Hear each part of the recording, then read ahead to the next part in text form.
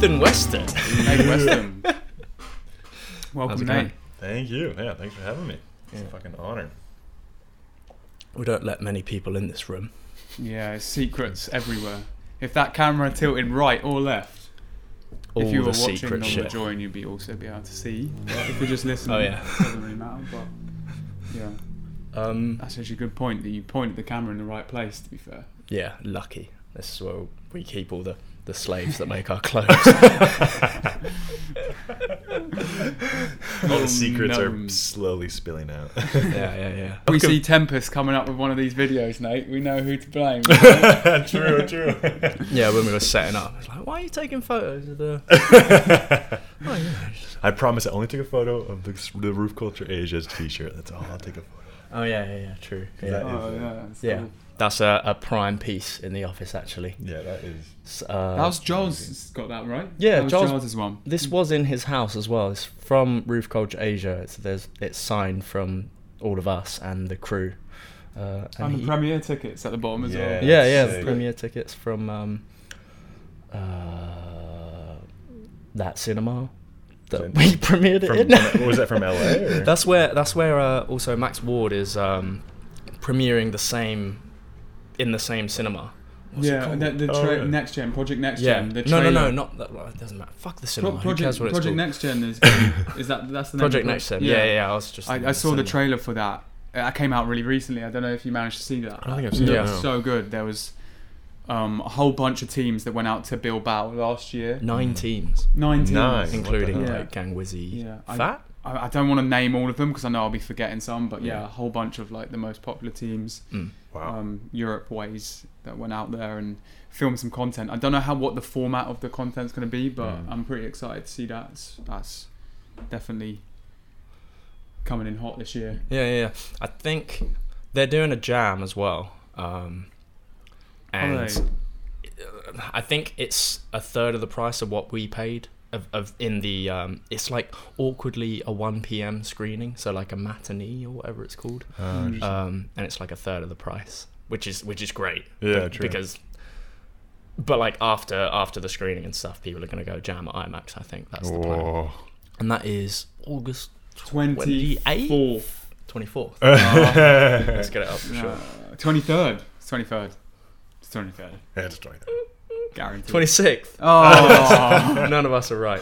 I think it's over the weekend, so Saturday and Sunday.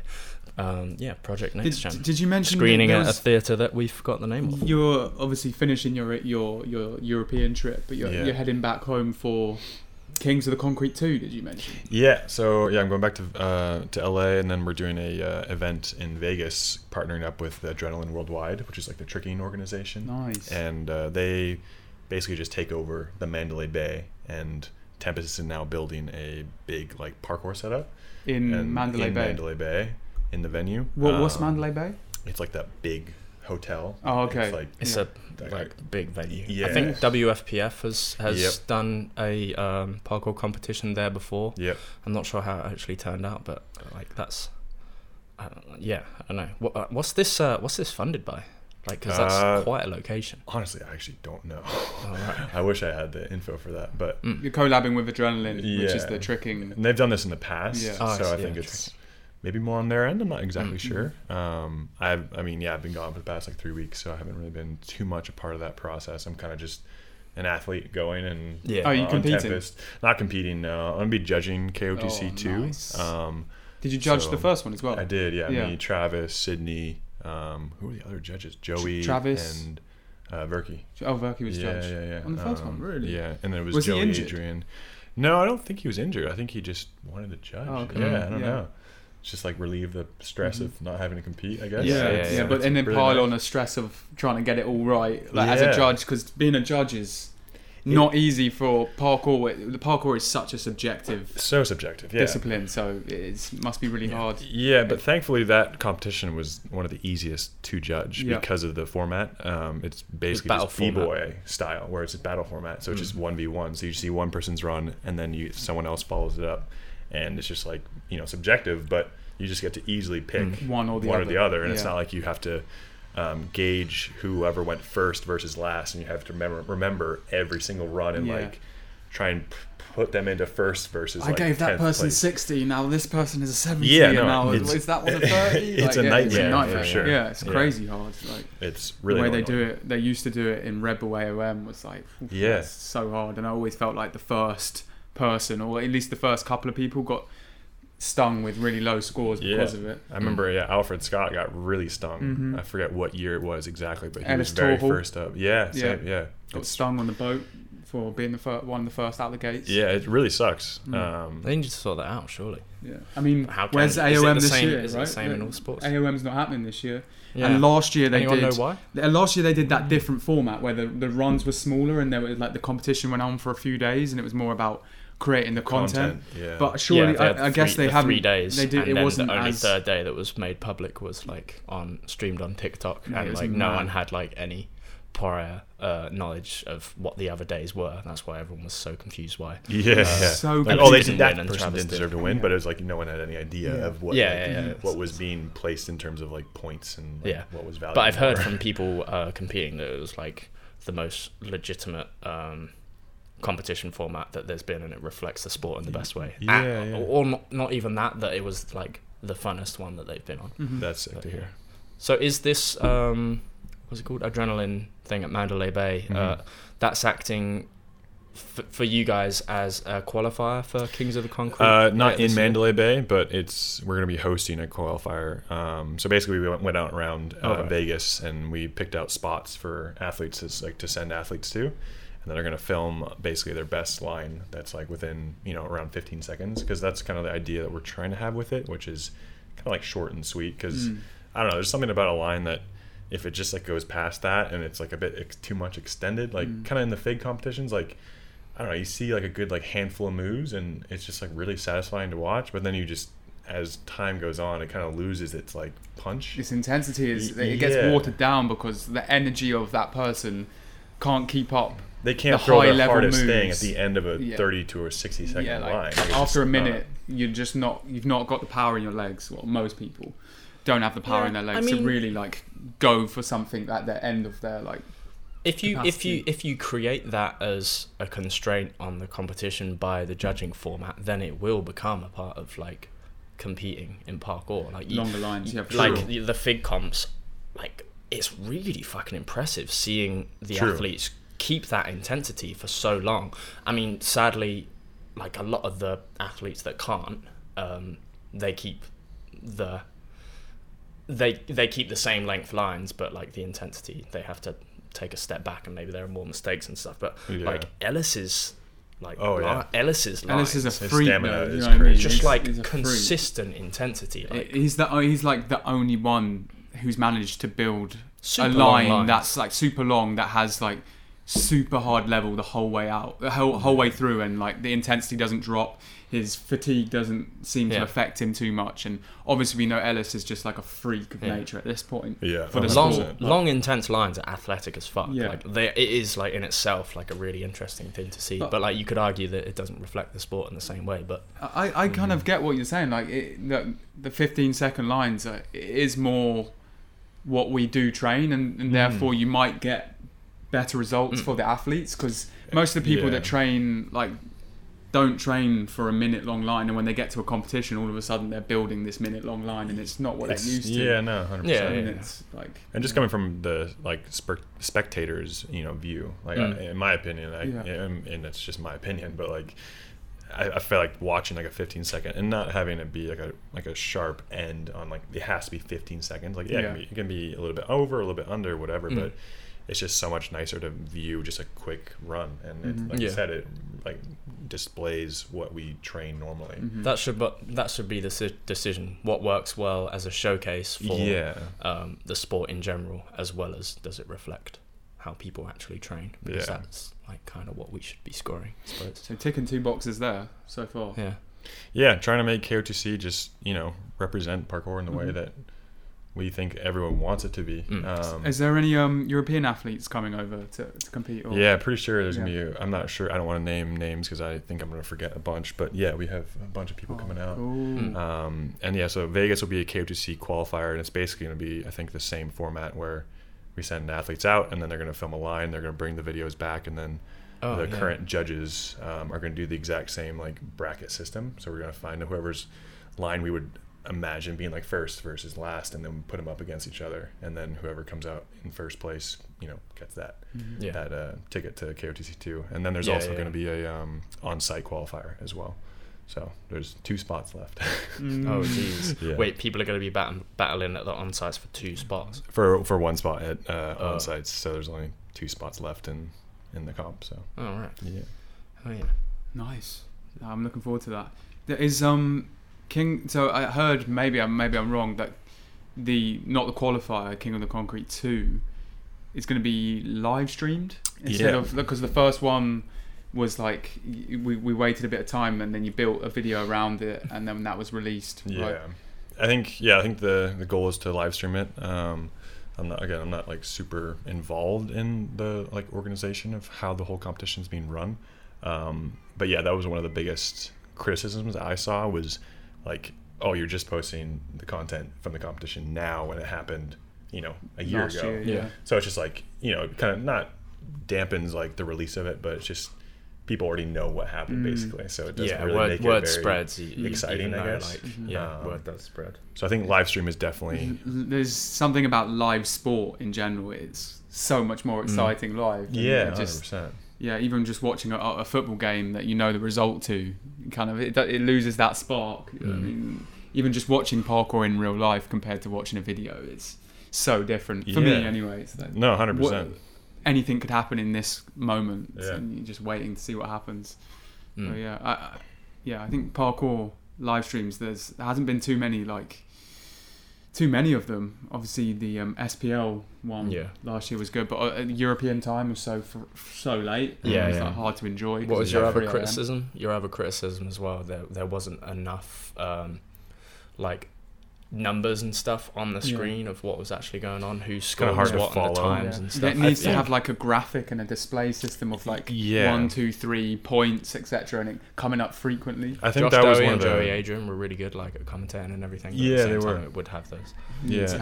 I think that was one of the not deterrents as to doing a live stream last year, because that was Tempest's like first major competition that they ran, and it's just really fucking hard to make a live stream look and presentable in the way that like any NBA or football game is presented on live TV. Definitely. It's like it's a whole other thing. And I'm pretty sure, as far as I know, that's where we're trying to go with this. You need to get real pros in that know what they're doing with that stuff. Yeah, it's a huge undertaking for sure. Yeah, I'd be curious how much SPL are actually spending on that. Same. That's got to be a huge part. Because they upgraded it for last year's event, didn't they, from their previous setup?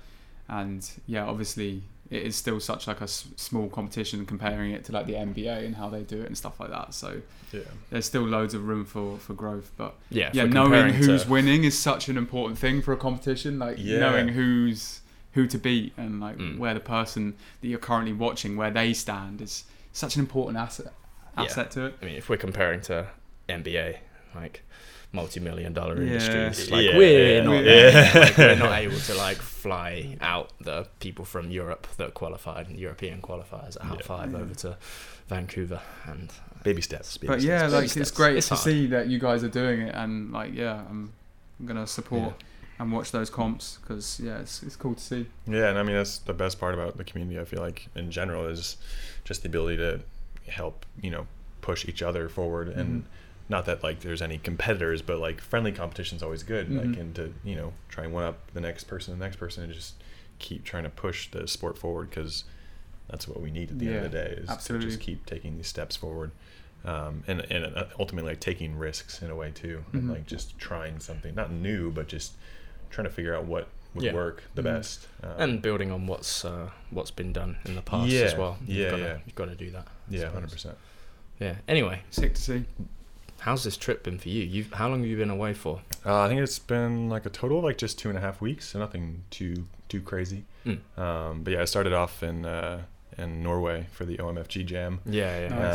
And that was a crazy. I mean, it was a festival, so it was like there was tricking, there was parkour, there was free running, there was concerts. It was crazy. It was just basically just a massive like parkour paradise, and just like the best summer weekend you could ever think of. Did you get a lot of training done? Yeah, actually I saw that. What was that move that you did where it's like some pop gainer? Oh yeah, it was it was off my hamstrings. Yeah, it was like basket kip to like butt gainer. Yeah, that was so cool. That was like, whoa. Yeah, classic Nate. Like, yeah, that taking him back with some weird skills. That was the first one I posted since, because I landed outside, and I'm saving it for a new video that I'm working on with Tempest. And I was like, I am gonna do it on the mat, so it'll be fine, and hopefully kind of get like a gauge of like what people think about it, and just like see what the interest of it is, and people actually really enjoyed it. I was like, all right, cool, yeah. What is this new video you're working with Tempest on? Because your previous like big video, Skull Chatter, went down well with us. We really enjoyed. Thank you so much. Yeah, it was an absolute banger. Yeah, I don't know what it is about video projects. Maybe I think I take a lot of inspiration from skateboarding and the way that they present their sport. Yeah. And I think parkour is in a very similar genre to skateboarding, and I think just I don't know what it is about making a video project that's just so fulfilling to me. Like it's like that's what gives me purpose to train, I guess. I definitely know what you mean. Skull Chatter, definitely, it was like a big push for just kind of like getting out of my head, and especially during COVID too, because that was all filmed during 2020. I only just moved to LA. Yeah.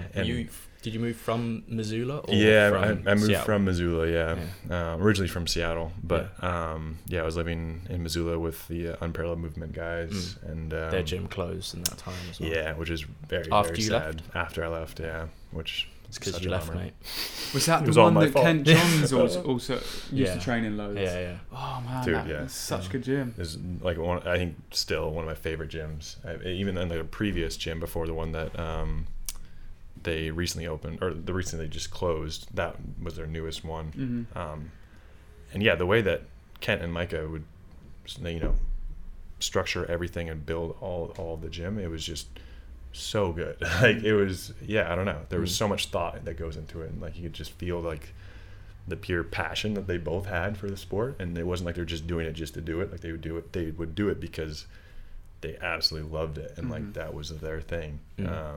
So it's really sad to see that they don't have a gym anymore. But, oh right, is Unparalleled still doing anything? Are they still coaching? Micah. I'm not sure. I really don't know. I think Kent is doing videography stuff and has a production company, I think.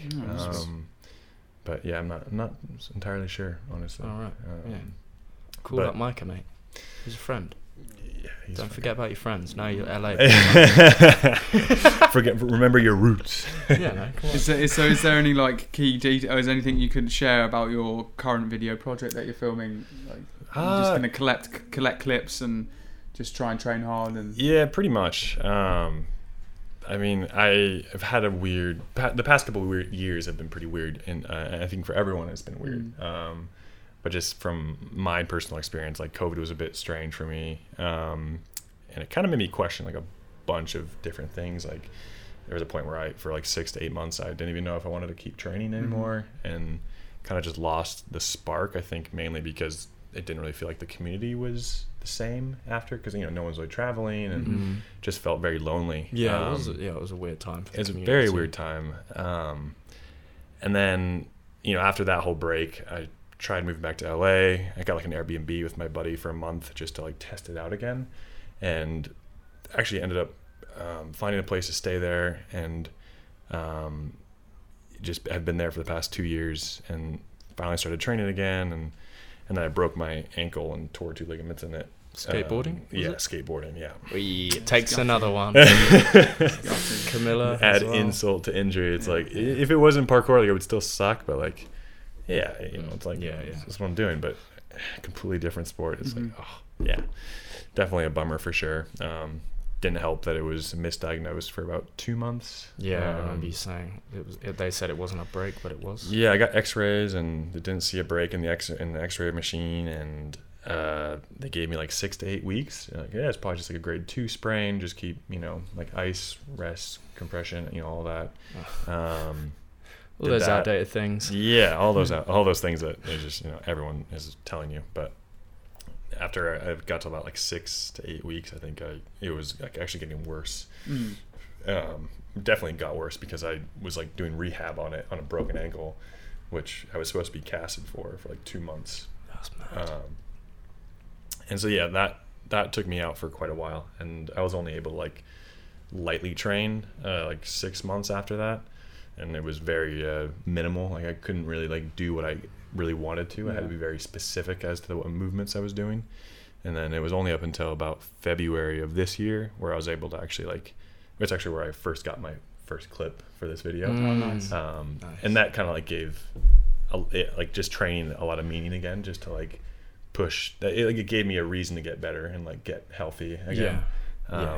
And yeah, it's just been super fun filming and training for, I think, finding like, you know, really good mental challenges, and it's really nice to have Tempest, the HQ side of the gym, where we just have that floor and we can, you know, I always travel around with my measuring tape, and so like, you know, we'll find challenges and just measure them out and work on them in the gym. And just like, it's like there's this one like Kong pre-challenge that was over like 6 stories, and it was a spooky one because like the run-up was like the run-up only had like 5 steps from like full sprint, and then it was like a hallway from an apartment complex, and then it like did a little L, and then the hallway kept going back, right? And so you had to like skirt around the corner to get into the run-up.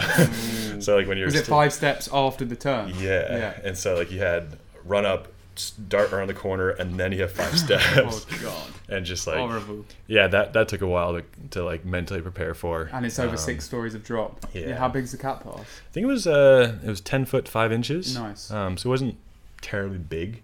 Substantial though. But it was big enough to really like make sure that with that kind of stuff, with like that kind of height, when the run up is like a weird one, it takes a lot more, I think, to commit to when it's, you know, when it's something at height, but the run-up's perfect, the takeoff's perfect, the wall's perfect, it's kind of okay to commit to. But, you know, if there's something in the way of the run-up, or it's just different, it can be so much harder to commit to. Yeah, because like the feeling of being like, all right, I'm going to do this, and you're looking down the hallway and you can't see the challenge that you're trying to do is the weirdest mental battle to get over, because I've never really experienced that in any other challenge before.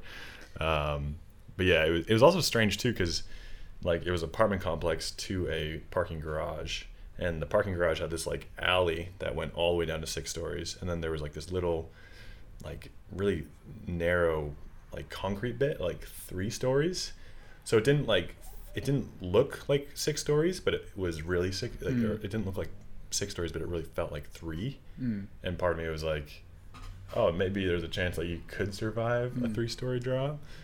And even that thought process was fucking with me too, because you don't want to think like that when you're doing those kind of challenges. Like it's like, I'm just gonna do it. Like you have to just do it. And it was. But yeah, finding challenges like that for this video have been really fun, and it just gives purpose to training, and that's my favorite part about the whole thing. And yeah, I'm stoked. Hopefully it'll release somewhat soon. Man, I'm so excited. I've always looked to you as such a well-rounded athlete, actually, someone that can do parkour bits to an extremely high level, but then also has like a whole bunch of creative flips and creative moves in general. You're like almost on that wave all of facets of the sport. Yeah, I appreciate that. Thank you. What are we calling it? The wizard? It's the wizard thing.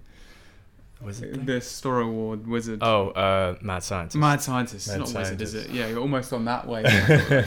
You're doing stuff that no one else is really touching, like with those jump up, like 2 feet against the wall gainer. Yeah, true. What are you calling that?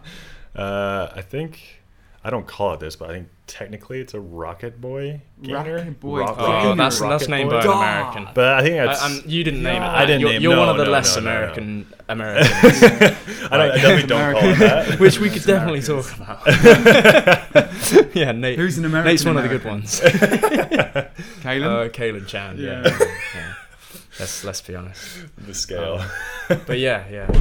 Incessant need to name everything. I think that kind of comes from something silly. Growing up, going to jams for the first time, was just seeing so many different people training different things, and always wanting to be able to touch on anything that people are doing. Sick. Because I never want, like, I don't know, I just don't like the feeling of like being left out at a jam. Like, I just want to like be able to train with whoever, whenever, at whatever space, and not be like hindered by like, oh, this is my strength, or like this is my weakness. Like, I think there's something to just being able to like, and Dylan Baker would talk about this too. I'm a big fan of that dog. Honestly, that's such a sick mentality. Fan. Yeah, like just he said he would like go out to train and not have any like specific goals. Like I'm gonna work on my Kongs today, or I'm gonna work on my Lachets. Like it was just whatever he saw, he would just try and do that, and like that's what made him into who he is. And I always took that very close to the chest. Like it was a big motivator for me.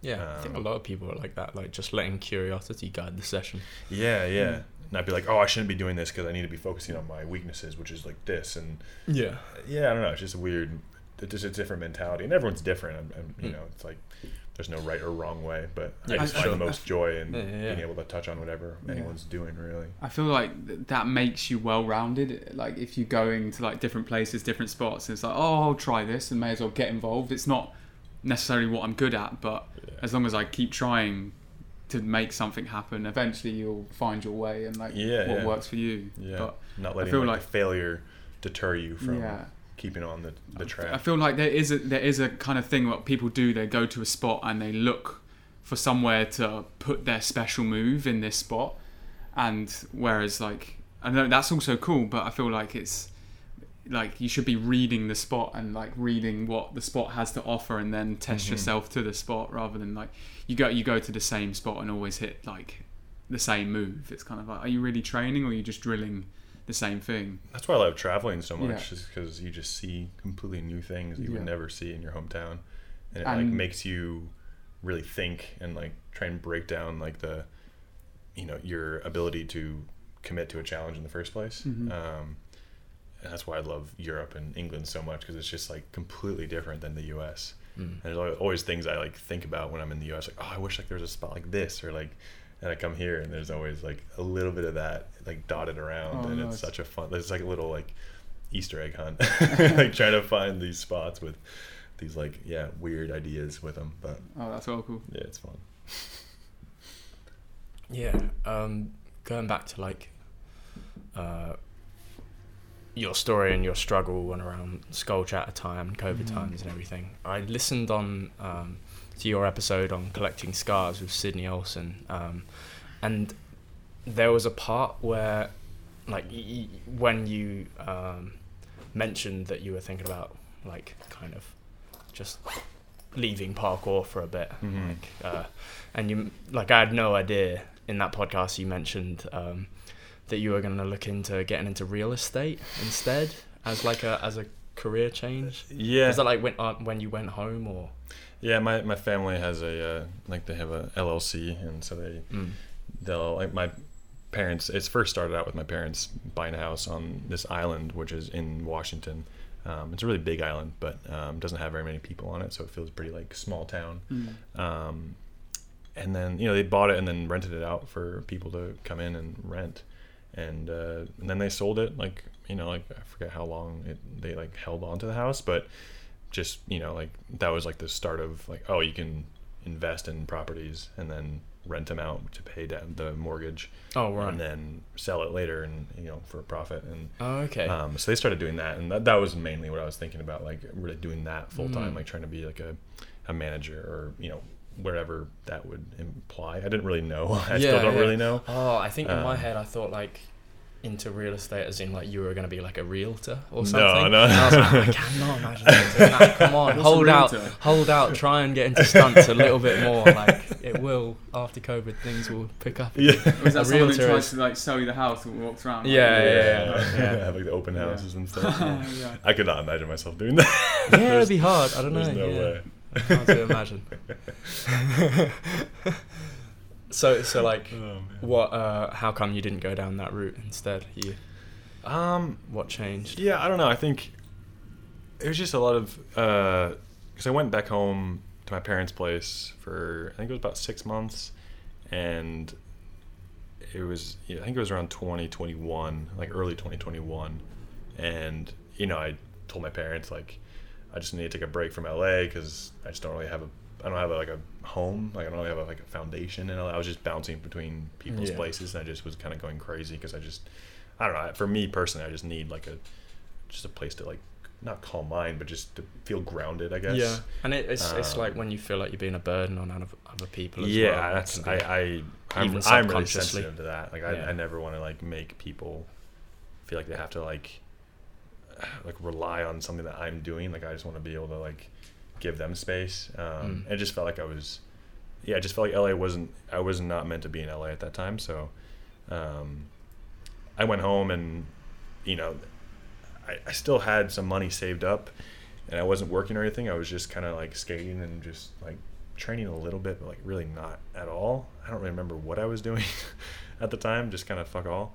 And I think my mom especially was kind of like, you know, trying to like give me that like push to be like, you should do something else and like get like a regular job or, you know, just make do with your time that you're not doing anything, because, you know, might as well. And, you know, I think I was pretty adamant about like holding out and waiting for COVID to like subside, like the effects of COVID at least.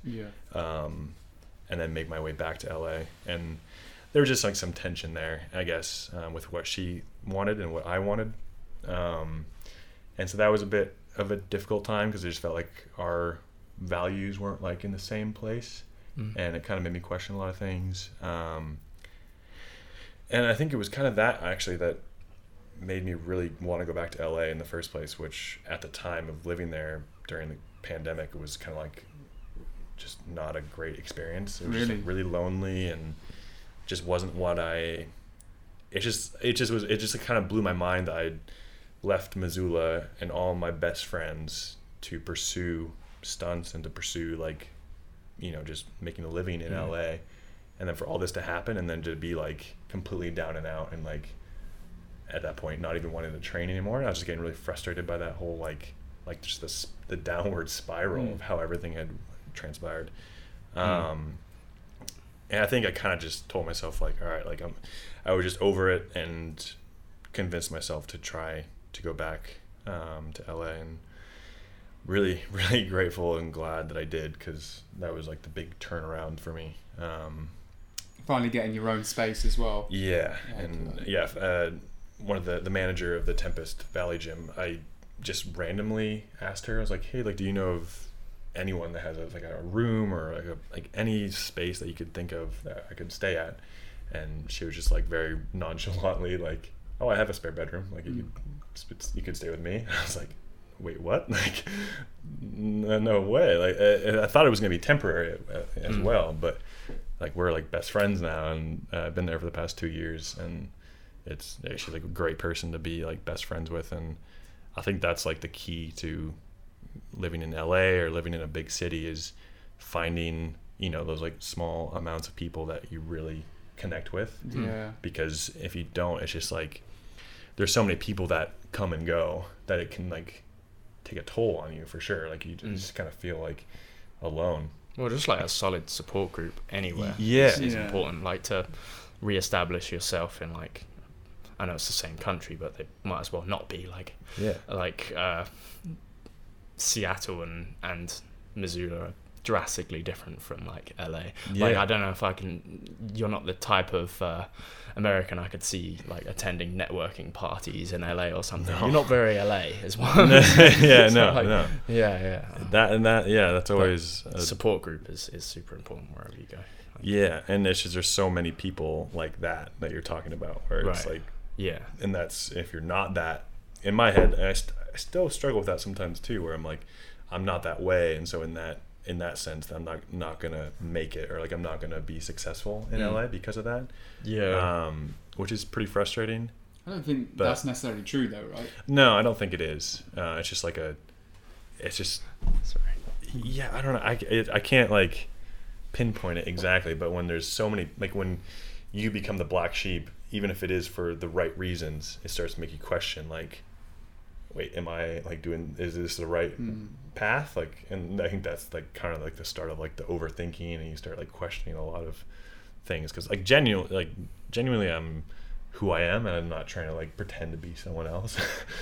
And LA feels like it like promotes the opposite of that, and it's like a constant struggle for me, I guess, trying to figure out like how to live the LA life but also be down to earth and like be a good person. It's like it's weird. It's lucky you've got Tempest backing you and everything. Like that's a big help. I assume stunt work comes. How much of it comes through yourself, like, or an agency, or are they acting as an agency? No, like I do have an agent, but honestly, I get most of my jobs through Tempest, like through friends of Tempest. Nice.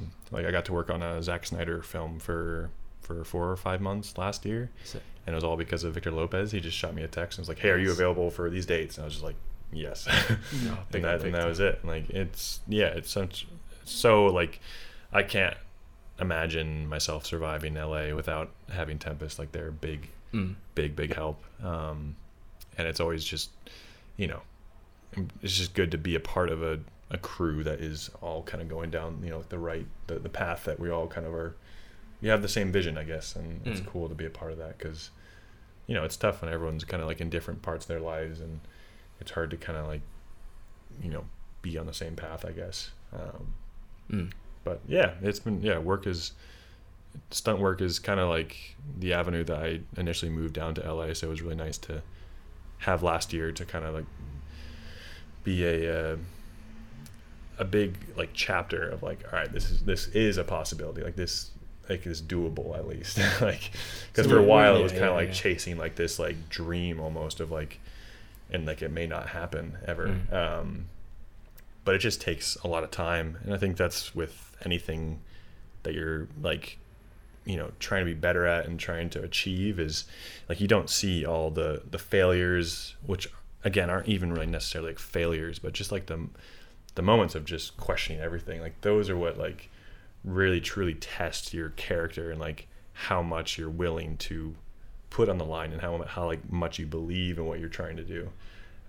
Because at the end of the day, if it was easy as just trying once and getting that like first try, then everyone would do it, and it wouldn't be valuable. Like, you know, like there's it's the contrast that is the most important thing. Yeah, the hard things make you stronger. Yeah, you gotta rise and adapt, and it's a really make your own path. It's a hard thing to like accept.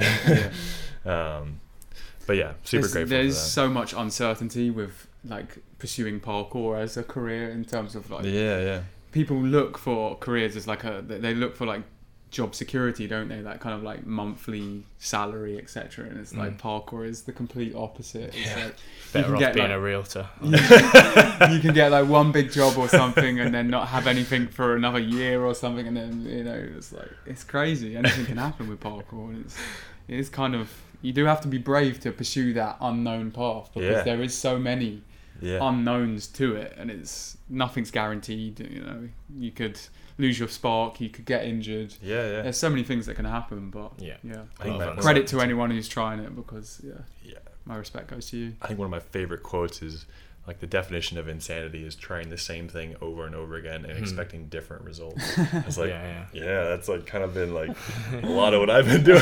We're all a bit loopy here. All a bit loopy in the park. But it's good. I've lost me marbles a long time ago. I've only got a few left.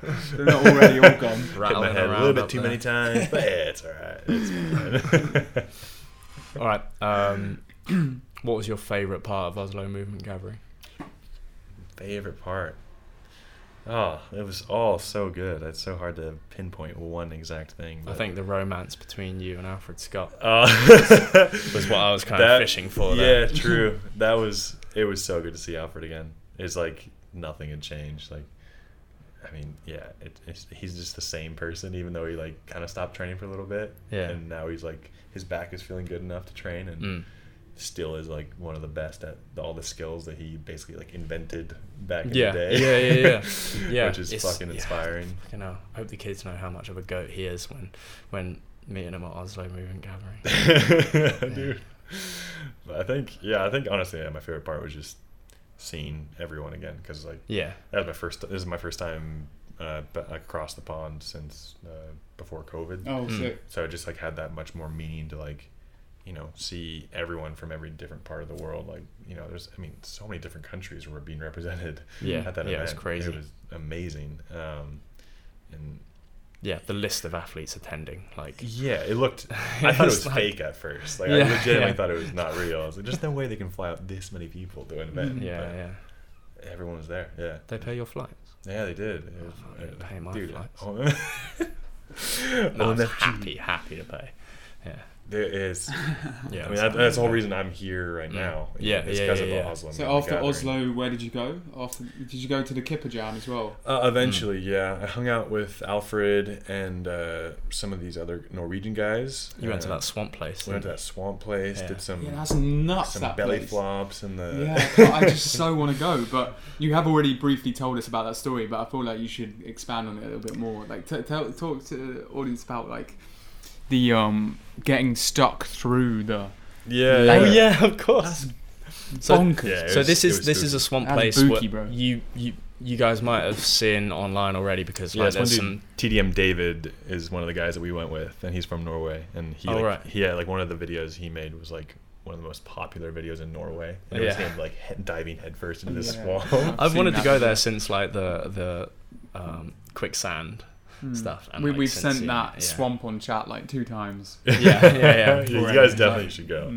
It's so fun, but it sounds scary, right? It's a bit spooky too because we went with this dude Ken, and he was telling us the first time we got there, like if you punch all the way through, because it's just grass and moss on top of a lake, so it's just water under you, and so that's why it looks and ripples and looks like water. And if you punch all the way through the moss and grass and go like completely under your head, like the chances of you getting out is really low because it's just completely black. Unlike ice, where there's some level of transparency. That's what Ken was saying. Complete darkness underneath. Yeah, right? That's what Ken was saying. He's like, I'd rather be under ice, and instinctually, the idea of going under ice and like swimming around sounds terrifying. So like, it really shook me up to hear him like being like, "Oh, do not go under," unless there are some like big holes that.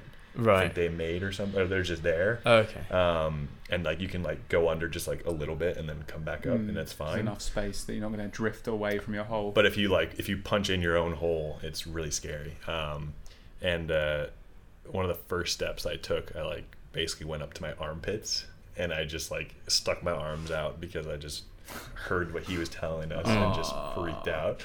But yeah, it was such a trippy place to be because it didn't feel real. Like you could literally land, like I was doing back pikes and like landing the one I like landed on my butt and just like in a pike. But there's other ones where I like would try and like pike and like under rotate, so I'd land like feet first and my head would like stick in too, and like you could just like land like almost any position and be like completely fine. It was like basically just this massive like resi. It was so fun. It was like the sound it makes is so hilarious too. It's just like sounds so good. Sounds so satisfying to go and have a little play around there, like where you jumped back and did that back pike to your cocktail. Oh my god, I'm slightly less keen now after hearing it's not great. Like half of us when we did our quicksand thing like freaked out. Like, that looked terrifying. Callum was like chilling. And a few of us were just like, as soon as you got past your waist, people were like really freaking out. Drew probably freaked out. Drew and Max mainly. Dude, no. And I was like, I actually thought they were joking at first. Like, get me out. No. I was like, oh, ha. And then I was like, wait a minute. Oh. Seriously. He said seriously at least I'm not 3 joking. times. Then it was like, okay. Oh, seriously. Okay. I should maybe be scared as well. But Callum was just chilling the whole time. Yeah. As soon as I got to like rib cage, like where your lungs start, I guess, like where you're more buoyant, I suppose. Like you just stop. That's what I've heard as well, and it's in practice. That was kind of what happened. It was kind of up to here. After you went Kipa, right? Yeah, I went after Norway. We went to Kipa. I went with. I lied. I went to Eindhoven. Oh yeah. Of course. I was in Norway for I think 2 days after. And then I flew to Amsterdam and then took a train down to Eindhoven to hang out with Bart, Johan, and just the rest of the commit boys. And how was Johan doing? Like, how was his, like, because the last time we saw him, he just smashed his face into a wood. Yeah, that was the first clip he showed. Yeah, that guy, which is, I couldn't imagine. Has that been in a join video? No, the content still hasn't been released onto the YouTubes. Right. So the join and the YouTube is still yet to be released. Rotterdam. You will see soon the Rotterdam water challenges, but I think that's coming in literally like a month's time for the audience, because different videos are getting put in front of it. So yeah, he said his teeth still hurt. He's like biting into food. He's like, he had to like bite on like the side. I felt so guilty as well, because like we found those challenges and like none of us were up for it because we'd already had a long day. Like we met up with them like a bit later on. We've already shot quite a bit. A long trip, long day. Yeah. And none of us were kind of feeling up for it. Like you couldn't go and test this like this pillar that was above water. It was a bit shallow as well, like rocky underneath. Like Johan stepped up to the plate and like did it nicely. He landed it nicely. Like his body position was in the right spot. Yeah. It's just with these types of jumps where you can't test the landing before going for it, it is still a massive element of unknown of like how it's going to act. Some of them had this green layer on it that was like, you can't really see the texture, but you can just see the color, and obviously there was this small layer of like green dust on the landing of the arm jump that made his feet like completely disappear from in front of him. No grip whatsoever. His hands are kind of fluttering at the top. He landed it in a perfect position to receive the cat leap, but like just straight to face. Toby also did that in Animal Gap. Oh yeah, Animal Gap, but that was when it was raining, and that's a roof gap as well, and he stayed on. So it's like he had wet feet. The amount of grip that he possessed in that moment, it was just nothing, straight to his face, and then slipped to the water. And we were like, I felt bad because we're only there because I've found this spot on maps, and then he's only doing it because we've like come to this spot. So it's like, I know what you mean. I felt a little bit bad. Obviously, he's not doing it because he's not the type of dude. He's doing it because he wants to do it, but still, it's like it is. Yeah, it's unfortunate. I do feel that pressure a little bit, like taking people to a spot where it's like, I don't know, like if I'm suggesting, let's go hit this massive roof gap or whatever, or this crazy challenge, and then if like it's not on me, but like. We wouldn't be going to some of these spots if like we haven't suggested it. So I don't know. It is a bit of a weird pressure. I don't know really where else I'm going with this. I feel like there's definitely a level of guilt always. Like if you're suggesting stuff, and even if it's like a subconscious, like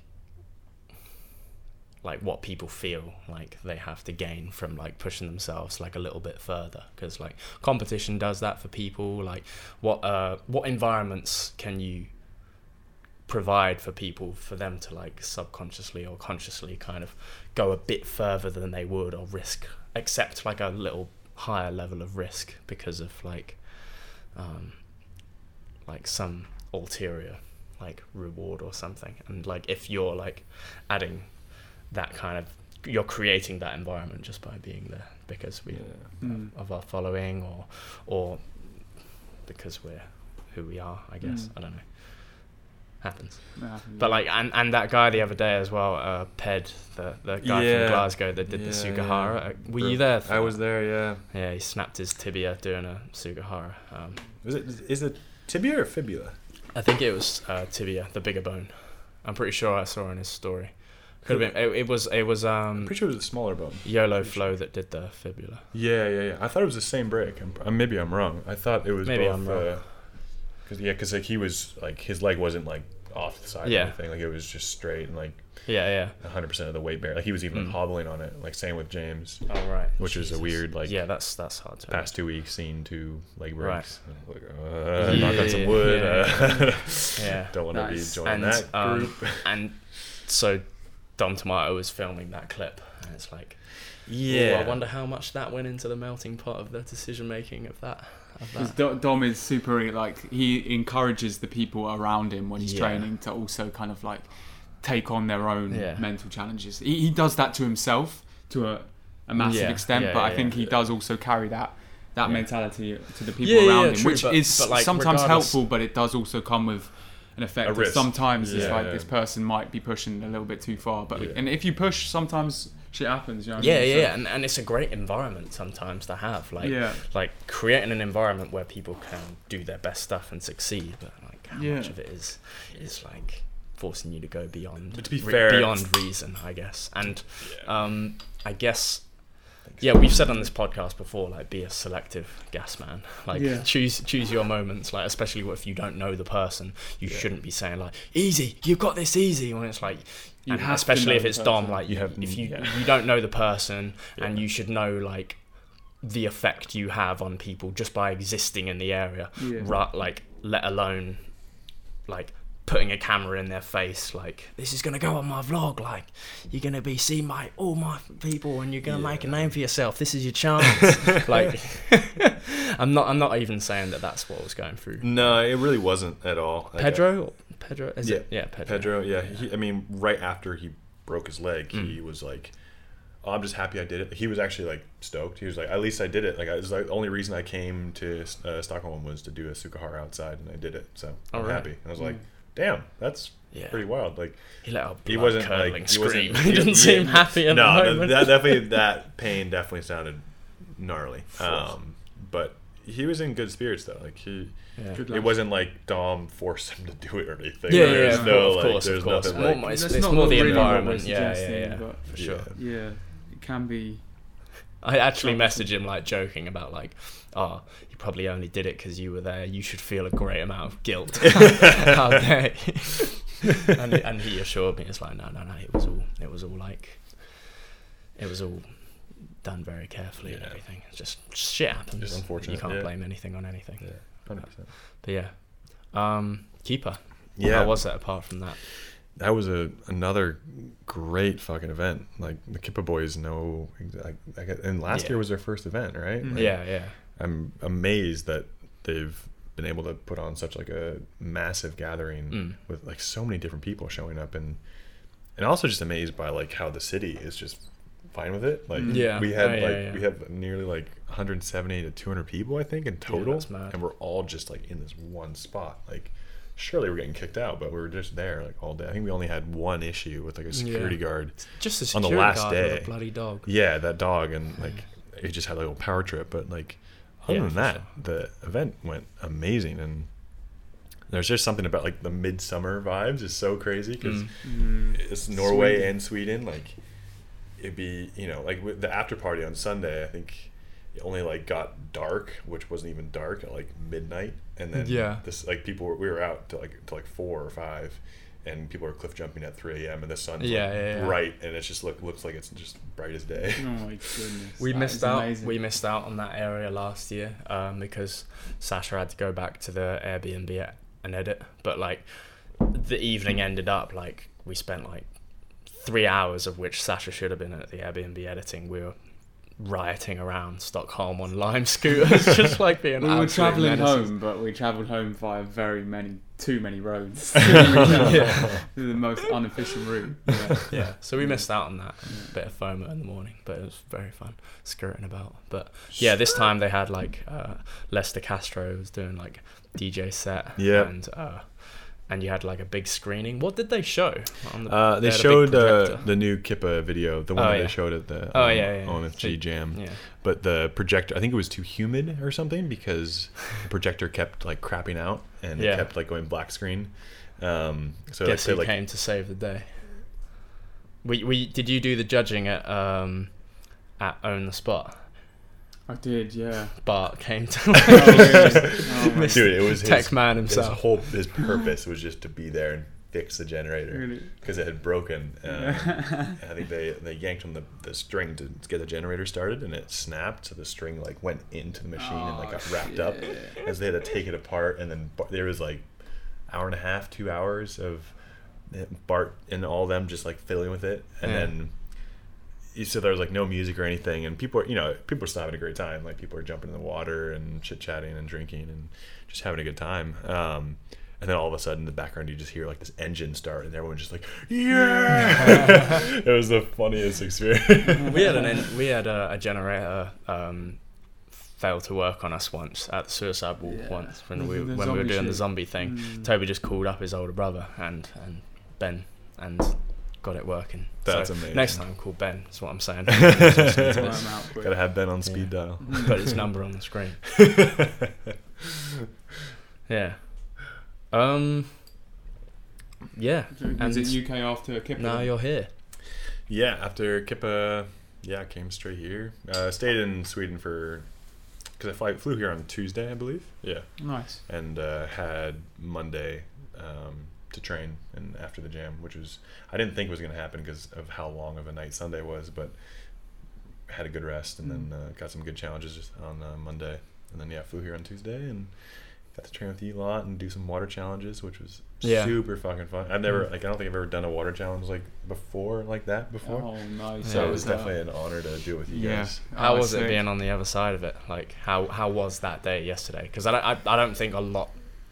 Like, Aiden was like, yeah, you guys really churn it out. Like, you do really work hard. Like, that was mental. Like, it's like, not normally do we have to, like, race the sunset in that kind of way. We had, like, 2 hours, like, setting up, like, all these rigs and everything. Yeah. I was super impressed. An hour to get everything done. Like, everyone wanted to have their own thing to film. We didn't, like, miss anything. Like, we got everything. Got everything in the bag, which was amazing. Just in time before it got a little bit too dark to film. Yeah. It's like, more time would have been great because I feel like it would have given everyone a little bit more like a feeling of like relaxedness to kind of try some harder stuff. But like you did your gargoyle gainer pre and Trav did his side pre and everyone hit some mad challenges. So the video is going to be absolutely nuts. So I can't wait to share that one. Yeah. It's dropping on the 10th. Do you know we were talking about last night when it's going to come out? On the 10th of July? Yeah, so not this Monday, the following Monday. Yeah. Sick. Yeah. I'll be looking out for that one because that's going to be a fun watch. But I feel like it was like such an interesting atmosphere because it wasn't like everyone's being pressured to do the challenge like too quickly or like be out of their comfort zone, but there was just like urgency to get the challenges done because like if you didn't do them, like you didn't do them. That's the thing. Nobody's pressuring you to do the challenge quickly, but the sun is. The sun going down is like, I certainly felt it. Like I'd probably take my time with a few more of these challenges, but in the current circumstances, I'm just going now. Yeah. And I think that honestly was like probably a good thing in the end. Yeah. Like it kind of just like made you like you look at the challenge and you wouldn't fiddle with like the thought of like, oh, maybe should I do this or maybe should I not do this. It was kind of just like you make a decision then and there, and then you go through the process and do it, like, or don't, and like there's no like issue or anything. Like just keep it in the instincts mode only. Don't let it start filtering into your brain. You know that you can do that. Just switch off all the fears and the irrational thoughts and just try it. Yeah. 100%. I wonder how the time element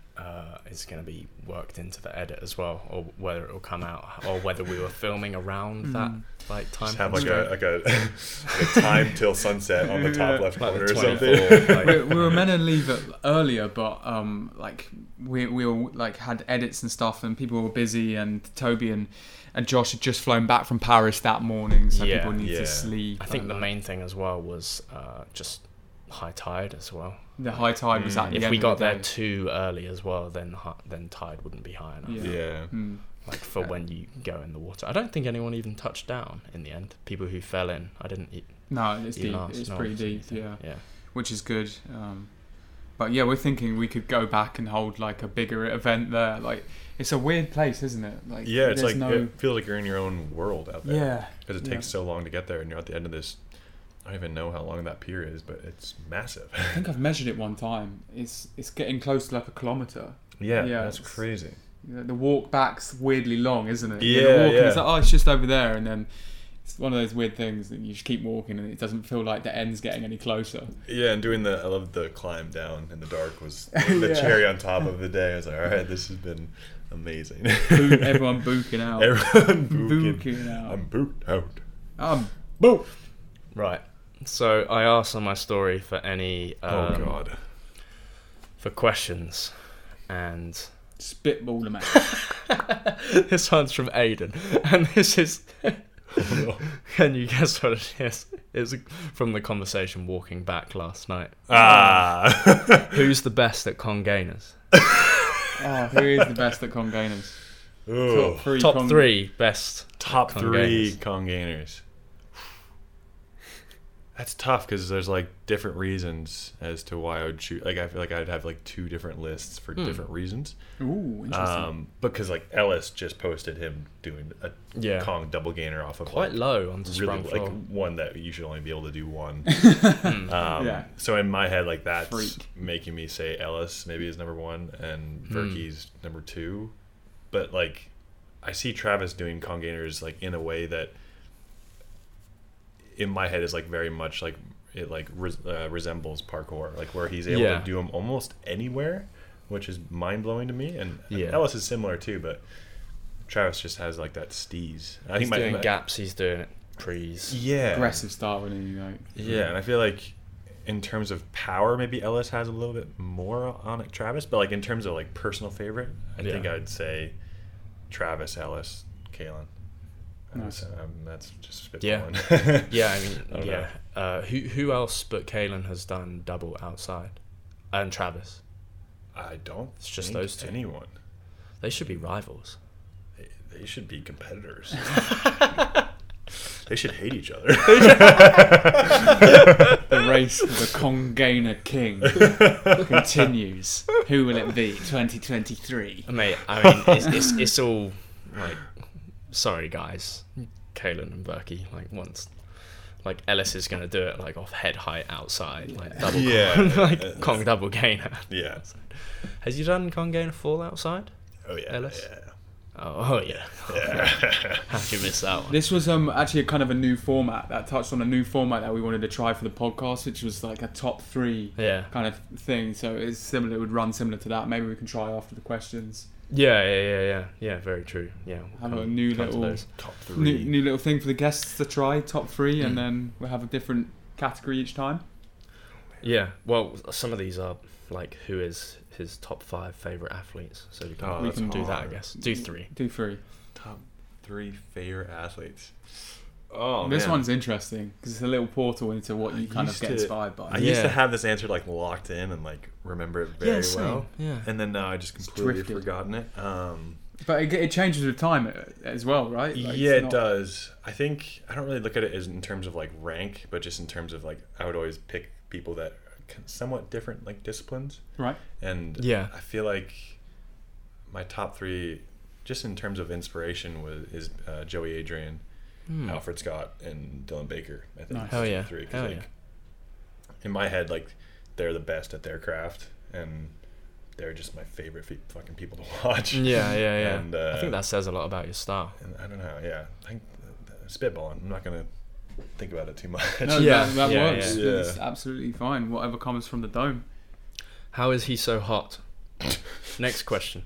How does he? No answer. How does he view mobility training? I don't know whether that means like. Do you have a like routine or routine outside of parkour? Yeah, I guess. I mean, I did do gymnastics for about 1.5 years when I was like 12 years old. Right. And they make you flexible, whether you like it or not. You are a pretty flexible guy. Yeah, I have all 3 splits still. I'm holding on to them for as long Box as I splits. can. Mm-hmm. Jeez. Yeah. Can you pancake? Man of many talents. Jeez. Yeah. What a guy. It's definitely not like regimented in any way because things change, and like even like traveling the past 2.5 weeks, like I can't remember the last time I did a split, and I think I did splits, all 3 splits like a week ago maybe, just to like see like, oh, am I getting a little stiffer, and which I definitely am, but it's not like debilitating or anything. But yeah, I always stretch like hamstrings and hip flexors right in the morning, and yeah, it's not like there's no like strict thing to follow in my head. Yeah. It's like doing whatever feels right for your body, and because of gymnastics at the time, like being a kid, like that's what was normal, and so I think my body's kind of adapted to that. But like I wouldn't say like someone in their 20s should just automatically be doing the stretching routine that I would normally do now, because like it's just different time frames. And, like, I think you summed it up perfectly when you said like do whatever feels right for you. Yeah, like, 100%. Kind of answered perfectly in my mind. It's like whatever you feel like you need to work on, just try that. And And it can be fucking boring too. Like stretching can be really boring. Pretty boring. Yeah, it feels nice sometimes, but when the novelty of it feeling nice goes down, then it's very, very hard to stay like regimented to doing like 3 sets of 30 seconds per like muscle group and stuff. I don't do that. I know some people that do that, and I'm just like, I cannot do this, dude. I can't. It's easier to do it with like 3 sets of 10 with like the bodybuilder exercises if you enjoy like the feeling of a pump and stuff, but like with stretching, it's just like, this is like, it's just mildly uncomfortable. It just feels bad. Like, it feels like it's detrimental almost. yeah But I need to stretch more. You stretch? Yeah, I'm similar to Nate in terms of I just do what I float between doing what feels right. On different days I do different things. I hang on a bar, I do little rogue hamstring stretches. I do like calf stretches whenever I'm like by a curb, or you know what I mean, like on an elevator going up. Escalator, calf stretch on this. Yeah, perfect. Yes. So I'm very environmental. Yeah, so I don't have anything strict, but just sort of just try and keep myself mobile. You build up like a bank of knowledge in your head of like what your body feels normally like good with, and the moment you start like stretching, or not even like stretching, but just like testing out like, oh, how is this feeling today, how is this feeling, like like just doing the act of doing that is already way better than anything else. I'd say. And what's that what's the word for like what cats do to stretch and stuff, like just do a bit of that every now and again. There's a word for it. It begins with P, but I can't remember what it is. Oh, actually I don't know. When cats like stretch out like routinely, just like almost reflexively. It doesn't matter what the word is. People know what it is called. It doesn't matter. Who cares? It's just words. They're just names for shit. When you said pee, I just went to purring, and it's just not that. Did the beard make him better at parkour? Yes. No. Because you had a goatee for a bit, didn't you? I did, yeah. Oh, yeah. I started with a goatee because I didn't think I could grow like an actual full beard. That was pretty full. That was evil, Nate. That was my alter ego. No, I think honestly the motivator for growing a beard, which looking back on it is pretty stupid, but I was like, I'm not like doing that much with COVID. I'm like eating more, and I'm like not exercising as much. I'm probably getting fatter, so I'm just gonna grow a beard just to cover up this double chin. Oh, is that what? Just like bullshit. But yeah, then I was growing it for like 1.5 years, I think, or something like that. And then on that movie that I was working on for like with the Zack Snyder film. What was the name of that film? Rebel Moon. Rebel. Yeah. Have you heard of that? Rebel Moon.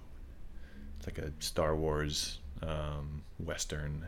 Zack Snyder's version of Star Wars, basically. Okay. What else has Zack Snyder done? Because I know that. He directed 300. I believe the Justice League. Oh yeah, of course. Countless others. I'm not remembering them all. Big time. But yeah, he's a big time director. He's done the new like Batman. The Batman ones. Yeah. Mm-hmm. Yeah. Yeah, he's a super chill dude too. Like, someone asks, "Who are you?" Who am I? I don't know. Wait, who is this guy? Because he's got ADD in his name. On ADD. Mate, anyone who has ADD in their name on Instagram, like not as in attention deficit. I mean Arthur de Plasmon, like the forgotten name of like parkour. The third. Well, technically it's the first. It's like I think it's the first name that parkour got, like named by Sébastien Foucan. Damn. Sorry, French people. No one calls it that anymore. Yeah, no one but people say it's like a different sport. Well, they don't call it a sport. They'll actually tear you to shreds if you call it a sport. So back in the people that call it art du déplacement, that treat it as a philosophy, like it's like state of mind. The Yamakasi, like the Yamakasi ilk, all call it that. So you can guarantee if you get this guy's being like, "Ooh, who is he?" Like, so that's how I'm reading this. Just because he's got ADD in the name, it's like, yes, people can be famous parkourists, and they're a podcast. Don't be butthurt about people like idolizing people, or like even not idolizing them. Yeah, I know what you mean though. That's funny. I'm not gonna name him. He just has ADD in his name, and now I'm telling everyone to be skeptical of those people. Yeah. Yep. He listens to the podcast. Nice. Judging from this. Yes. Let's go. Power versus tech. Which is more important? In brackets. False dichotomy, I know, but I'm still curious what he thinks. Which is more important? Power versus tech. Tech, I think. Yeah? Yeah, because you can gain power by weightlifting or by just training more. Jumping lots. But like tech is like an acquired skill based on time and repetition that like you can't just like, I feel like power and strength is something that you can will into existence more, I think. Yeah, and fluctuates a bunch. Yeah, like... Does tech fluctuate in the same way? Or is that more of like a confidence thing? Like... personal experience, I don't think so. Because during that time when the pandemic was happening, it took 6 months off, and my power definitely got less, but my tech felt like it got better, which was a weird thing, because in my head I was like, I'm gonna be so rusty and not gonna be able to like land prees anymore, but that like stuck with me really for good. Yeah, maybe it takes longer than like months for those types of techniques to fade away. Yeah, everyone thinks they disappear really quickly, but I think it's really more the confidence. Years. The confidence. It's like riding a bicycle or something. It's like when you ever come back from an injury, like, and of course like power is going to be like depleted massively, especially if like, say if it's an ankle injury or knee injury, like that area is going to be very sensitive and it won't let you output as much force. But power tech seems to always stay there. It's mostly like your confidence with that tech, like say if we were talking about foot placement, for example, or like for like rails, like your confidence in your foot placement is going to be the thing that's affecting the tech, not the actual ingrained movement patterns. It'd probably be more so the judgment would go before the like your foot placement. More your trust in your judgment. Rather than the actual like your trust in your actual aim. Because a lot of times like the aiming will be polluted by you second guessing and like kind of freaking out in the air, and then you like fucking I actually never thought about that. That's really interesting. I had to do with yesterday's pre is just like see it just for what it is. Don't let anything else enter. Like don't even consider the water. Just super hard. Don't even consider anything. Just like that's the only focus. It does definitely help when you break it down like that. But I also agree with you, Nate. Power is nothing without control, I think. Control over power. How I feel. I think that's probably a wise answer. Yeah, it was Uncle Bob from Spider-Man that said that originally, wasn't it? Power is nothing without Uncle Bob. Really? Uncle Ben. Uncle Bob. Great power comes with great responsibility. Spider-Man. Sorry, I'm being Spider-Man. Thoughts on the trend of off-axis tricks, ski terminology happening in free running? Yeah, I love it. I think it's sick. Yeah, it's like a completely different avenue that. Yeah. Like I didn't think you could like go down a different rabbit hole of flips and like different axes. Like. Yeah. Is anyone hating on those type of things?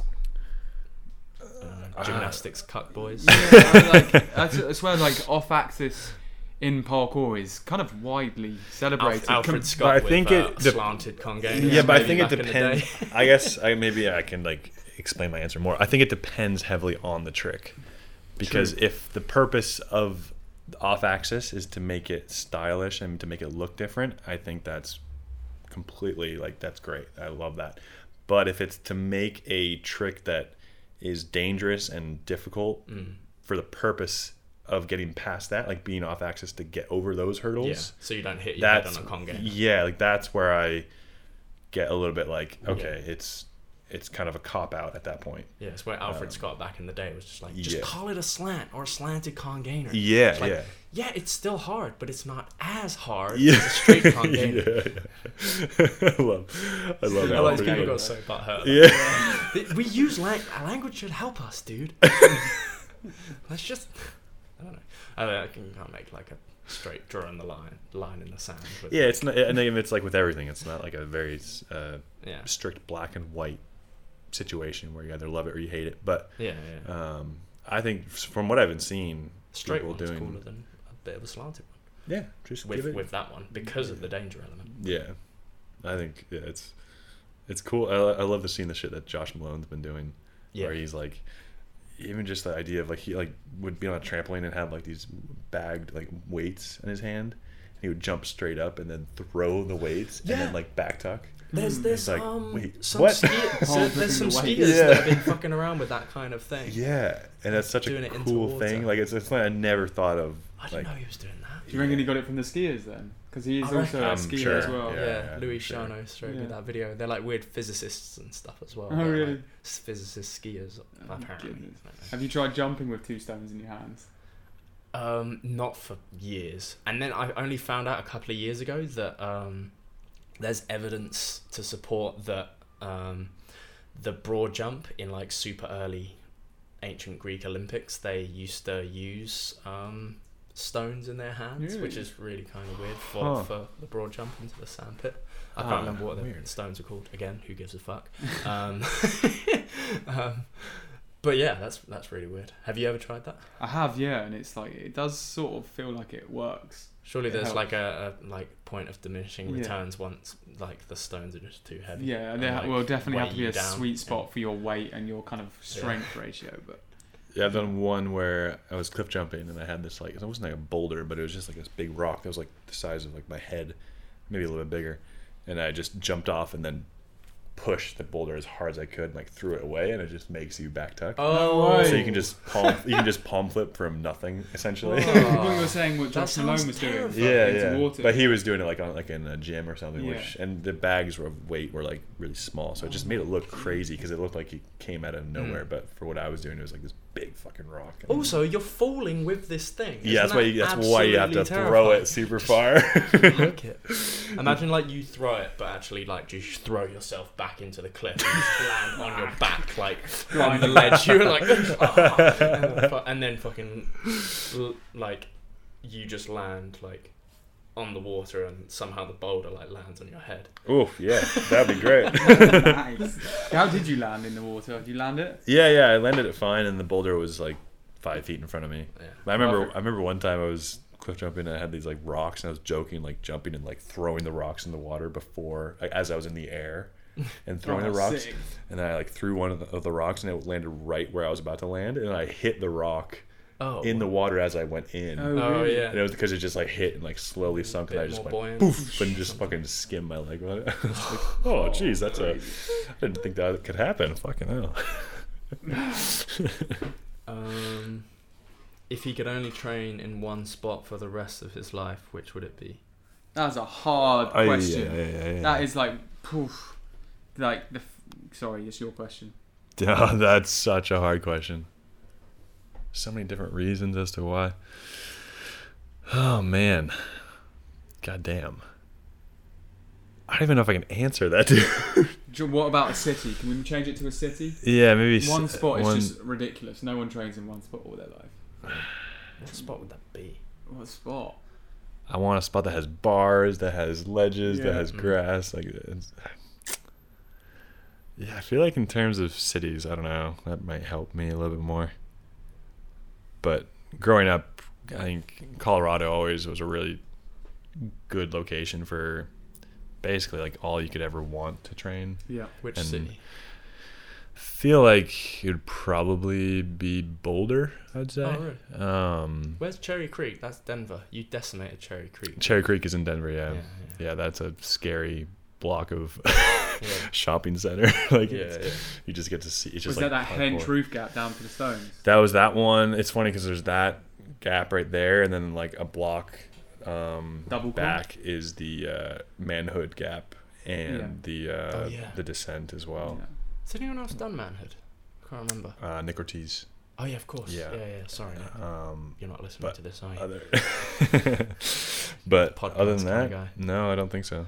It's but yeah, Cherry Creek is also lovely. There's so many different reasons as to why I love a spot. But I feel like just all in all, like Boulder has such a good amount of like nature, grass, concrete bits, bars, and everything. So I'll just go with that. I feel like I don't know.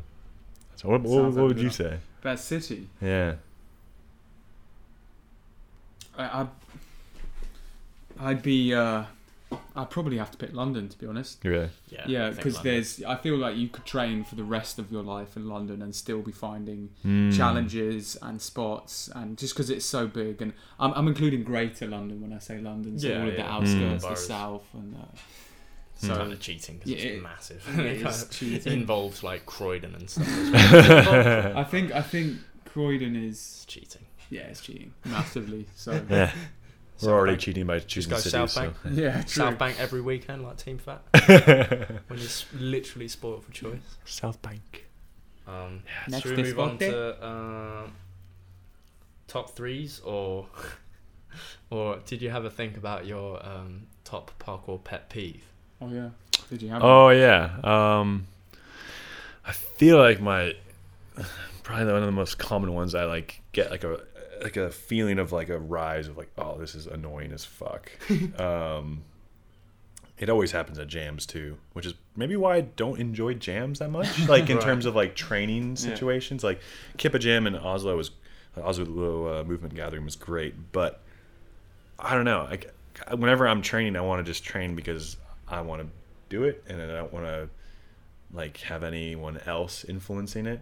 And I always just get really put off when like, you know, you're getting ready for a challenge and you're like having an issue with committing, and someone's like, "Don't worry, man. Like you got this shit." Like I don't need to hear that. Like I'm sorry. Like, you don't know me.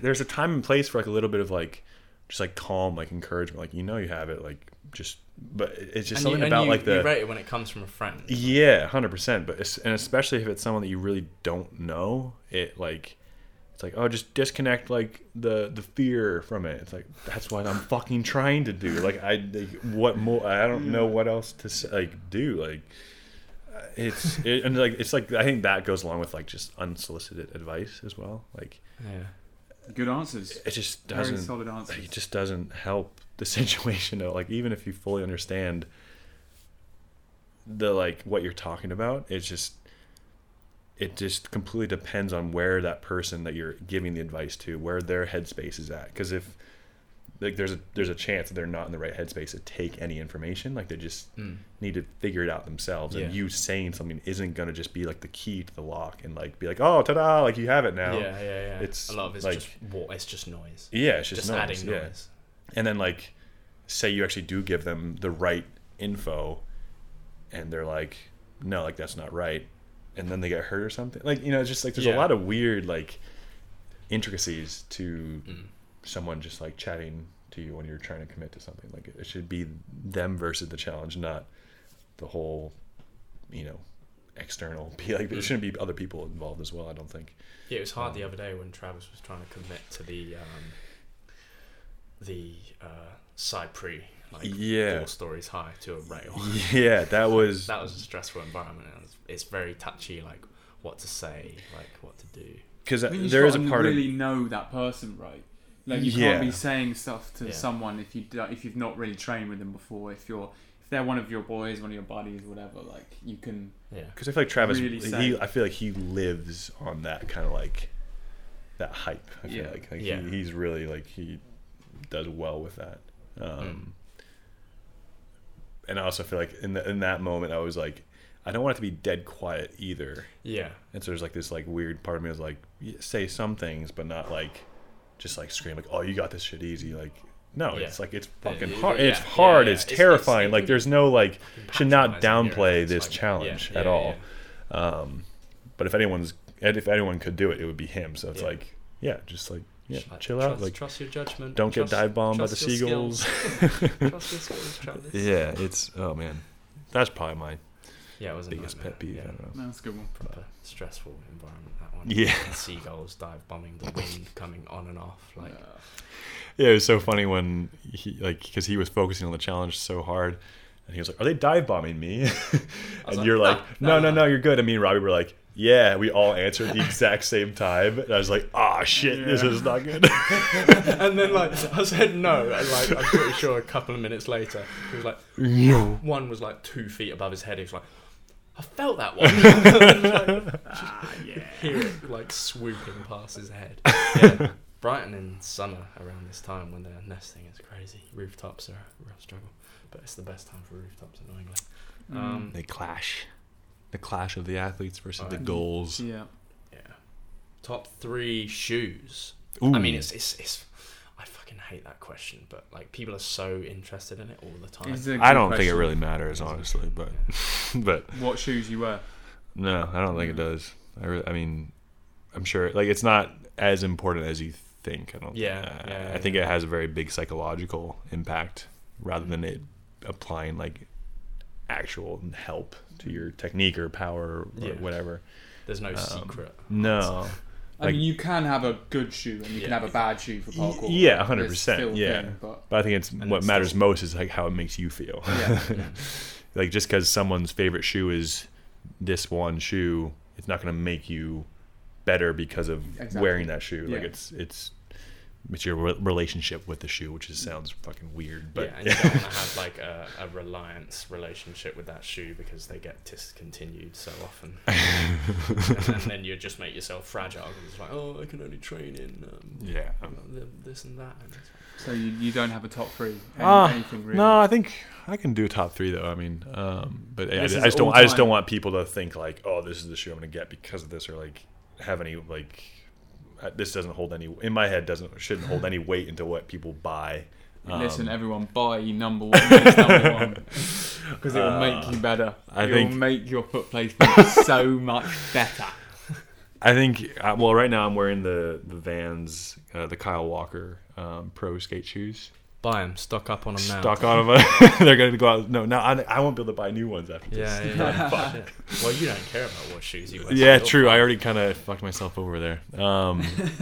But yeah, I don't know what it is about the Vans skate shoes. They're just really nice for my feet. I have wide feet, and I think most shoes I've worn, I always feel like I'm in like dancing shoes almost. Like it's just like really feels like constricted on my feet. And these ones feel like they have a lot of cushion as well because they're made for skateboarding and they deal with impact very similar to how we do. Whereas like running shoes are definitely not the shoes that you want for parkour. It's like, you don't think? I don't think so. That was like what everyone used to wear back in the day. I know. Well, what are these? What do these count as? They're not running shoes. I don't think those are running shoes. I think they market them as running shoes. Oh really? Yeah, but I know what you mean. Like there's these chunky style running shoes where the tread's kind of like and like you do one arm jump or it's like off. It's like heel is like this and the toe is like this. Yeah. Like got some weird big toe bend. Yeah, like that's what I mean. I a like a good heel raise. Like that's what I like about the Reebok Classics. They've got a big heel. It's not. Is it called a drop? Heel raise. You know what I mean? These are fucking brilliant. Benj is talking about the Adidas. Galaxy 4s. You can't get them anyway. Yeah. They're dead. Don't even bother trying to get them. We've got them all. We've got them all. And the Galaxy 5s and 6s are not up to par. But yeah, they're good grip and good support for your feet. That's why I love these. Yeah, pretty simple. Yeah, I don't know. I think the number 2 are probably like the strike movement shoes. I've worn those in the past and haven't worn them recently, but they were really one of my at the time of like 2017 and 18. That's all I wore. It was just those shoes. They're my number 2 as well. Yeah, Reebok Classics are number one. What was your like first shoe? Fayaway or Fayu. Yeah, Fayu. Yeah, that was my very first shoe. That was gonna be my number 3 shoe because I think it's a great shoe to like get started in with training and like being able to like be delicate and techy with your feet because that's it's like how I grew up. And I wonder if like it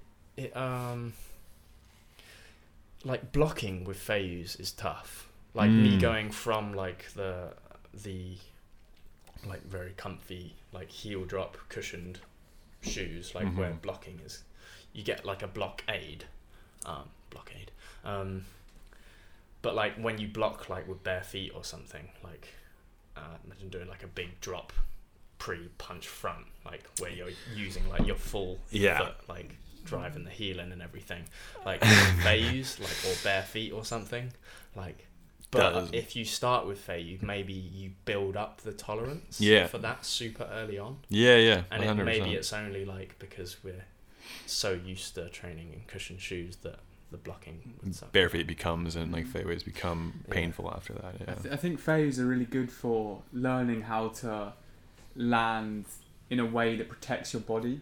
You can't just, like with these shoes on, you can just like sort of land in any which way you want, and it'll but like you kind of okay. want that when you're performing, because you don't want to be injured from like catching an arch, which happens when you're working at your edge. Exactly. You're doing something you know you can do, and it's kind of like within your comfort zone. Fadeaways would be totally fine. They're good to use, but like that weird little tic-tac session that we had today, a few times we sort of came down like well off angle. And Callum had a nice arch as well. You look like it stung.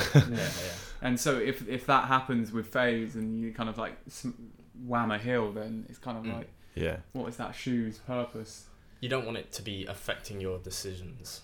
And like just your decision making in general. Like you can't lean too much into uncertainty, and when you're feeling fragile, when like you catch a heel landing and then you got a bruised heel for like, and that shit does happen as well. I think at the same time, like if you build up steadily, like you can, your bone density and everything just can adapt, like so long as it's not like too much each I used to love doing roof missions and fadeaways because you felt so light and like especially in Horsham, like with there's so many tiles, quiet and like you would never break any tiles because you're so soft and it's really sick. Like you couldn't take any massive drops and everything, but it would make you move around the space differently. I like that.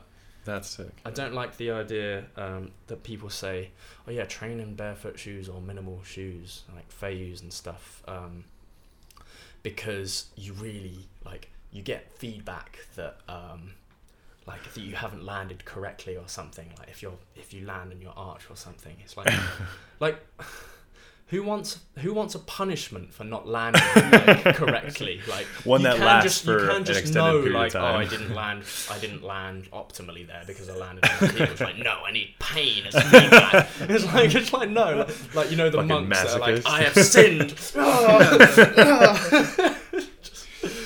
Now I can't jump for 2 weeks. Exactly. Progression out the window. This is the lesson I have to learn. I'm in. My fault. I landed on my arches. Oh, fuck me, I guess. That is very true. Top 3 videos. Oh, that is a top 3 videos. Oh man, of all time, I guess. I mean, maybe because it was the very first video that I ever watched. It was the Oleg video. Out of Time. That is a fantastic choice. I remember watching it on my brother's iPod Classic way before I even did gymnastics. Like, it was like I didn't even know what it was. I was like, this is cool. And I tried to do it on my trampoline and stuff. iPod Classic to just like on a small screen. Like wait for it to buffer and That is a very solid choice. I think that would also maybe be a mine. I've still got Out of Time on my iPod Classic. No. Among hundreds of other parkour videos. What a library. This guy. Goddamn. Oh, sick. Yeah. So Out of Time. Yeah, Out of Time. Maybe. I'm trying to think of like it's just ones that had like a really big impact. I think Resurgence from the Modus Project. Yeah. It was a really nice like I don't know chapter in free running. Just I don't know. Max doing the side pre to the rail, like parallel rail, and just like seeing all the shit that was going down, and him also doing the Kong Pre that Kai did way back in the day. Kai never did it properly. Never did it properly. Apparently, yeah. What does that mean? Did it like, after the curve? He fucking faked it. I'm not sure whether that. Like AI he had used a Mac. No. Like if you go back and watch his 2013 video, there are some really like weird looking cuts. Yeah. So this is from Lynn. He completely misses the wall. She's in the clip apparently. He completely misses the wall like so many people have done in the past. I don't know who was there on the day filming, who can confirm or whatever, but apparently Lynn's in the clip. Completely misses the wall, and then it cuts to landing shot from the other side. In the air. From like where he's in the air. So he probably like jumped down. Oh so, my god! From what I understand, he only did it once.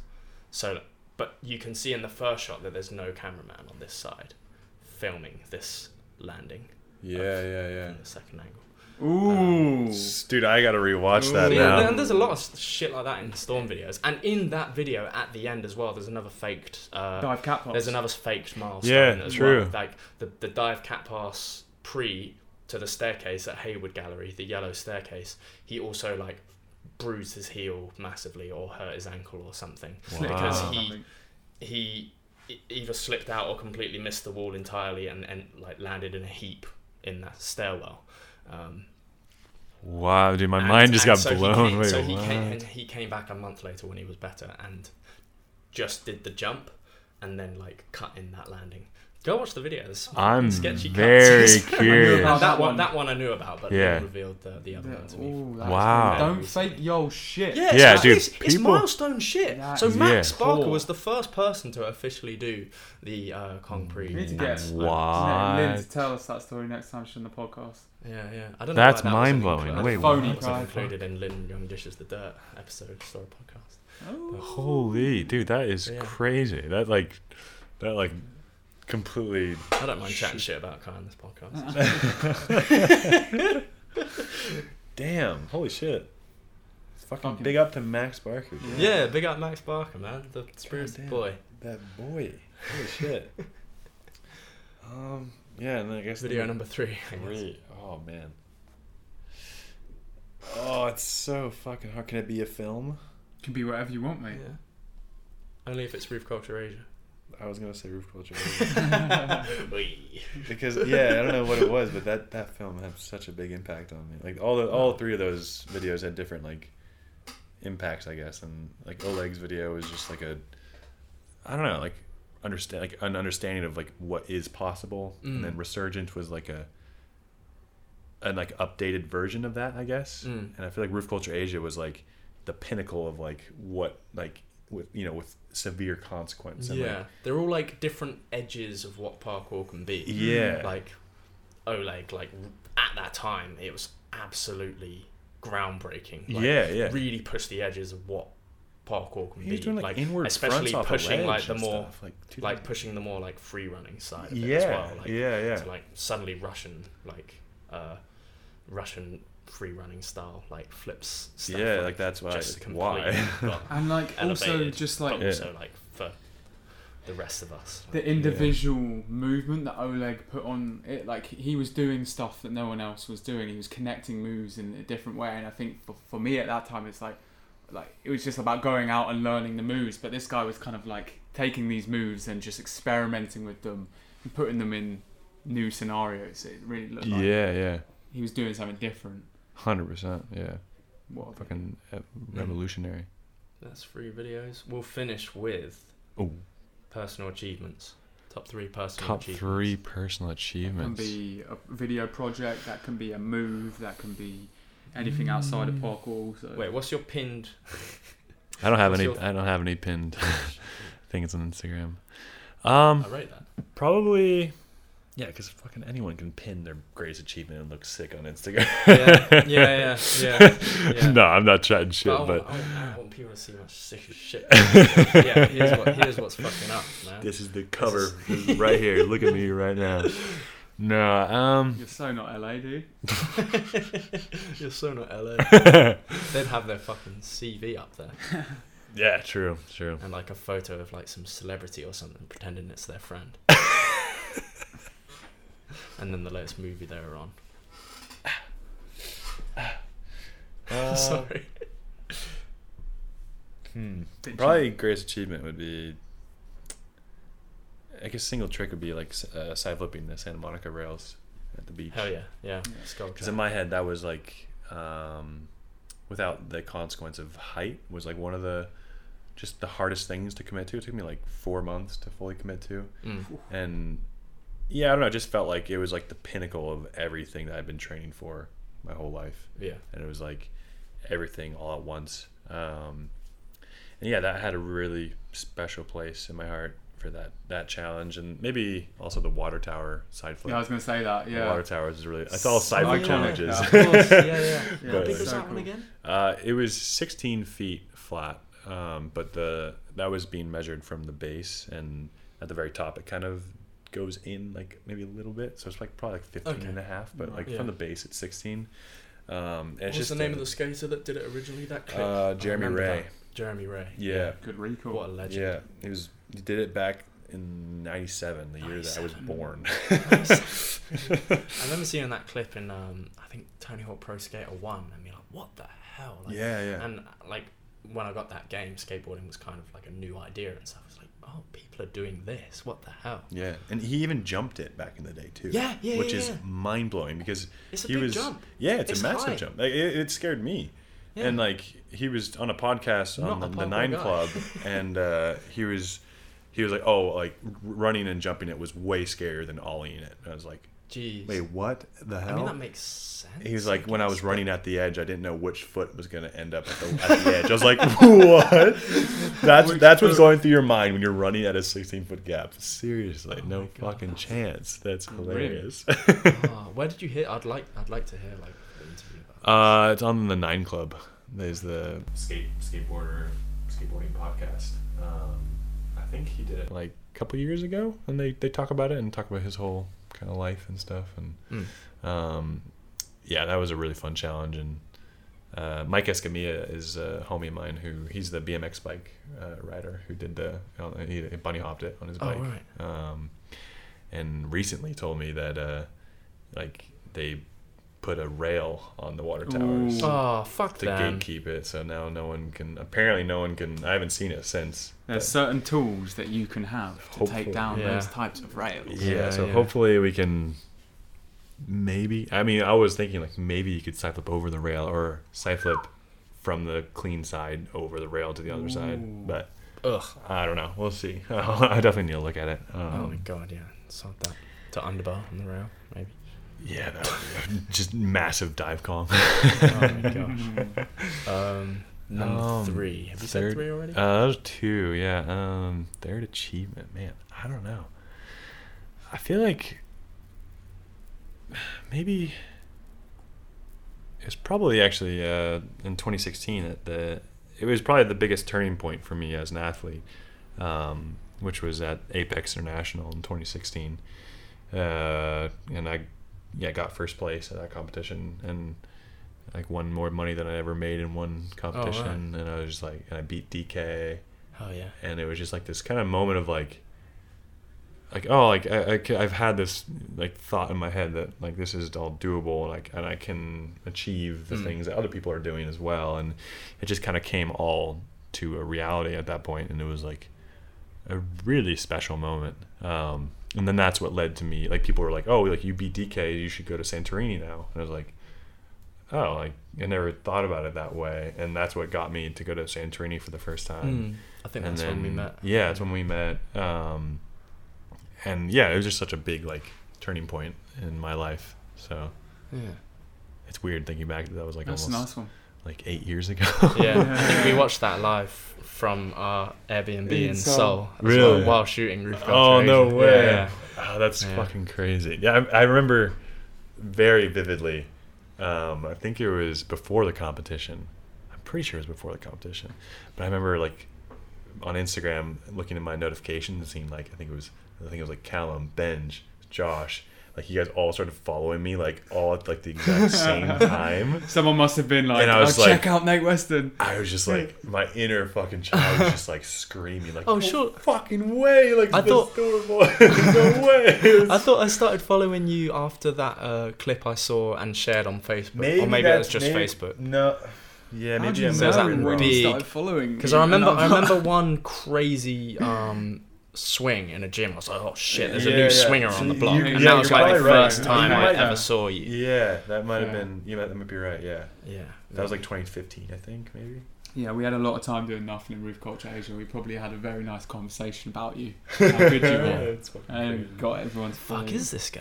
If I could tell myself that this conversation back then, he would fucking lose his mind. It was, good times. All right, we've been going for some time now. Should probably wrap this up, dude. Yeah, thank you so much for having me. Like again, it's surreal being here, and like just training with you guys is fucking amazing, and it's like such a gift. Yeah, it's great to have you here, man. It's actually such such a good session every time we get to train together. So yeah, spectacular athlete to watch. Yeah, live in person, blessed in the flesh. Likewise. Blessed. Lovely. Right.